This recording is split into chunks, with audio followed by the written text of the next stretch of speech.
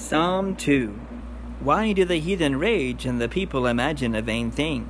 The kings of the earth set themselves, and the rulers take counsel together against the Lord, and against his anointing, saying, Let us break their bands asunder, and cast away their cords from us. He that sitteth in the heavens shall laugh. The Lord shall have them in derision. Then shall he speak unto them in his wrath, and vex them in his sore displeasure. Yet have I set my king upon my holy hill of Zion. I will declare the decree. The Lord hath said unto me, Thou art my son, this day have I begotten thee. Ask of me, and I shall give thee the heathen for thine inheritance, and the uttermost part of the earth for thy possession.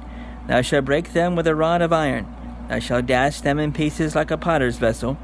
Be wise now, therefore, O ye kings, be instructed, ye judges of the earth. Serve the Lord with fear, and rejoice with trembling.